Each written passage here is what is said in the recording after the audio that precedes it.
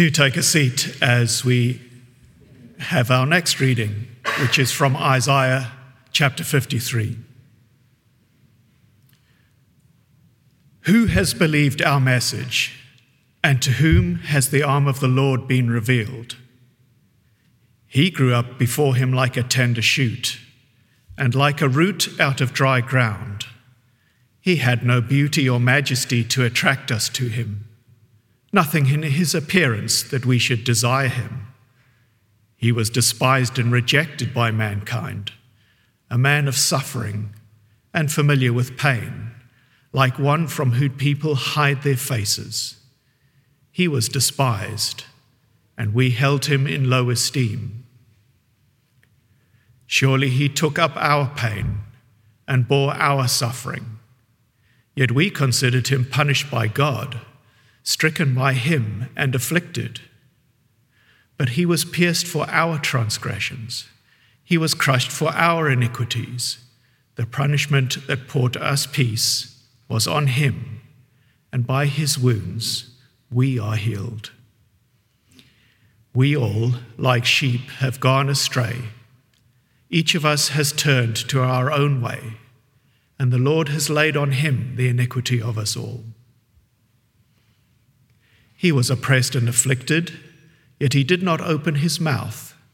He was led like a lamb to the slaughter, and as a sheep before its shearers is silent, so he did not open his mouth. By oppression and judgment he was taken away. Yet who of his generation protested? For he was cut off from the land of the living. For the transgression of my people he was punished. He was assigned a grave with the wicked, and with the rich in his death, though he had done no violence, nor was any deceit in his mouth. Yet it was the Lord's will to crush him and cause him to suffer.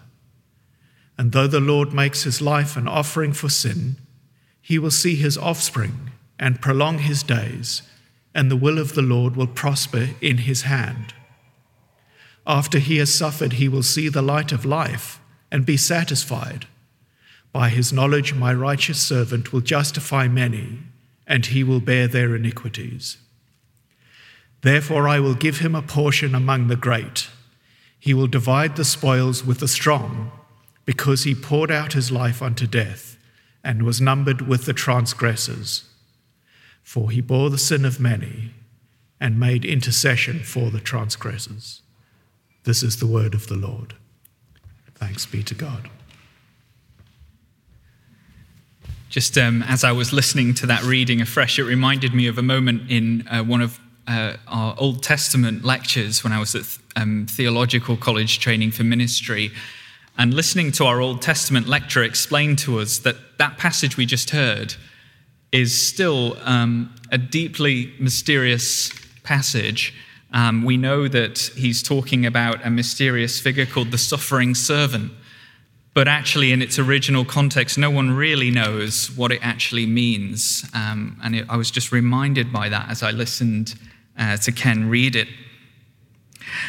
So we've looked so far at the scandal of the cross, and for this reflection, I want to look with you at the beauty of the cross. Because just as the cross appears foolish and scandalous to the world, but is actually where God's wisdom and power is displayed, so also there's a hidden and breathtaking beauty to the cross, despite its sheer apparent ugliness. Now, Tim Keller says that revival happens when people who thought that they knew the gospel realize that they don't. They realize that they think they know what the cross is about and then see that they don't, and they rediscover its life-changing power. And what I want to do in this reflection is really to remind you of this beautiful and simple truth that Jesus died for you. That Jesus died for you.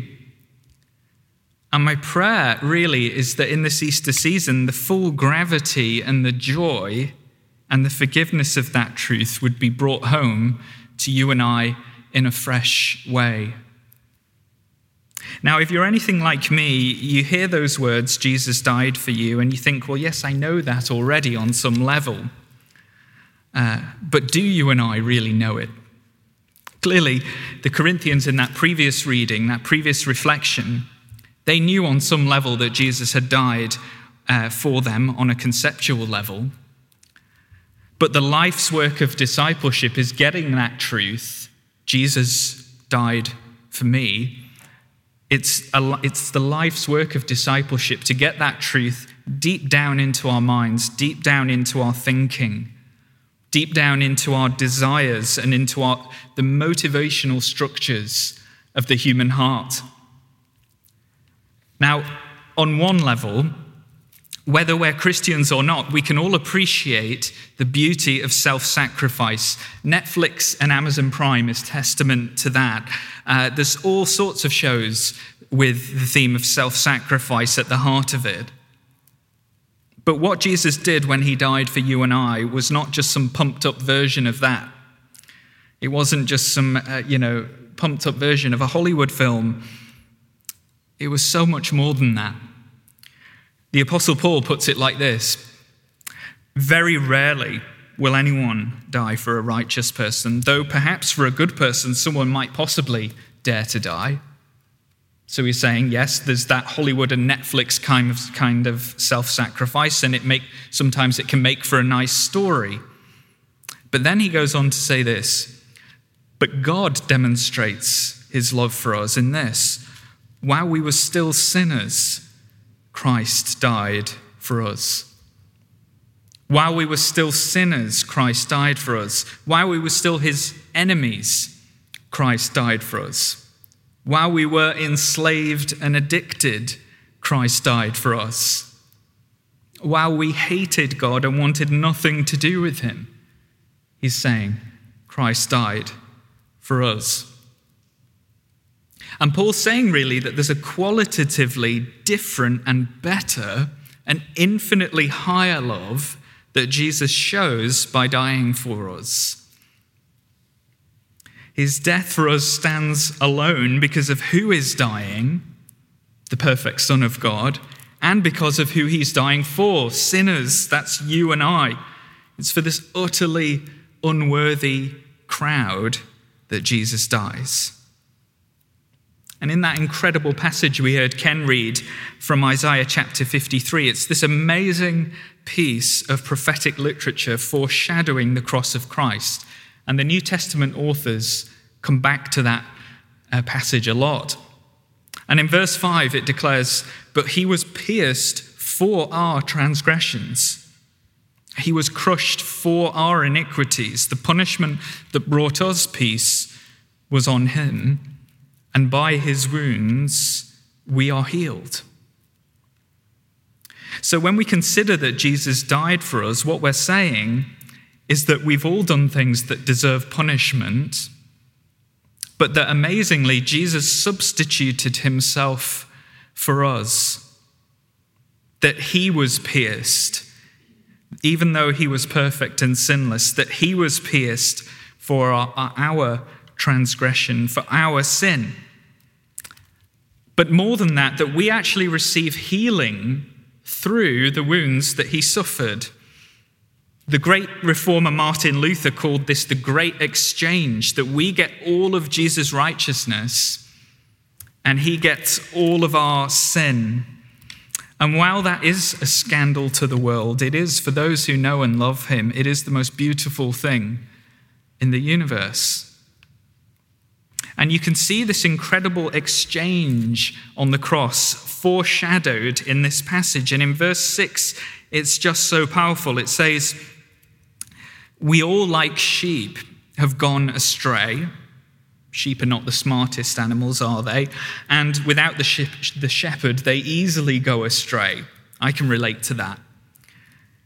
And he's saying we as human beings are like that. We are prone to go astray from God. We all, like sheep, have gone astray. Each of us has turned to our own way. And then it says this, but the Lord has laid on him the iniquity of us all. The Lord has laid on him the the iniquity of us all. And the reason I'm so excited about this passage, about this great exchange that God has done, is because it means for you and I, once for all, amongst many things, the death of shame. The longer I go on in pastoral ministry, the more convinced I am, and the more I see the enslaving power of shame. Shame is the great robber of joy. Shame tells you that you'll always be defined by what you did, or that you are defined by what someone else did to you. Shame tells you that you are the worst thing that anyone has ever done or said to you. But the cross, the great exchange, tells you, no, you are who God says you are. And God says that you are forgiven. God says there's no condemnation for those who are in Christ. God says, I will take your shame and your guilt. I will take the nails that would have gone through your hands and feet, and I'll do this so that you can walk free from shame. It's absolutely beautiful. Now, I love this picture. I've got a picture here of one of my favorite pieces of art by Grunwald. And I like the realism of it. So you can see the strain on Jesus' face, his hands as well. Do you notice his hands contorted in pain? But what I'm always drawn to, and what I want to draw your attention to in this picture right now, is that exaggeratedly long finger of John the Baptist pointing to Jesus. And to me, this image summarizes everything about what God calls us to do with the fact of Good Friday, about what he wants us to do when we speak with our non-Christian friends and family. We point them to the cross, because it's the cross that actually answers so many of the questions that people have about Christianity, and yet I find I'm far too slow to actually talk about the reality of the cross. You know, when people are asking questions like, how can I live a life that's free? How can I be free from shame? Well, we can point to the cross and say, well, Jesus was beaten and shamed and hung naked on a tree so that we could live in freedom. You know, when people are asking, why is there so much suffering in this life? Pointless, horrendous, awful suffering. We can point to the cross and say, I don't understand all of the evil and suffering in this world, but let me tell you that God is not distant from your pain or suffering. And I know that because he went to the cross and he understands your pain. When people are asking, how could I ever hope to approach God when I feel so utterly disqualified and unworthy? We can point to the cross again and say, all of us are unworthy. And Jesus took your punishment and paid the ultimate price so that you can know that you're forgiven, even if you struggle to feel forgiven. When so many young people are asking, will there ever be justice in this life? Again, we can point to the cross and say, we feel that someone should pay, and the reality is that someone has paid. And people can either receive his forgiveness or face judgment. And so the cross is a scandal to some, but to us it is the wisdom, the power, and the beauty of God. Let's pray. Father, we thank you for that simple but utterly glorious truth that Jesus died for me, for you. Please, by your Spirit, would you reveal the full extent of all that that means for us. Help us to see the freedom and joy that we have in Christ. In Jesus' name, amen.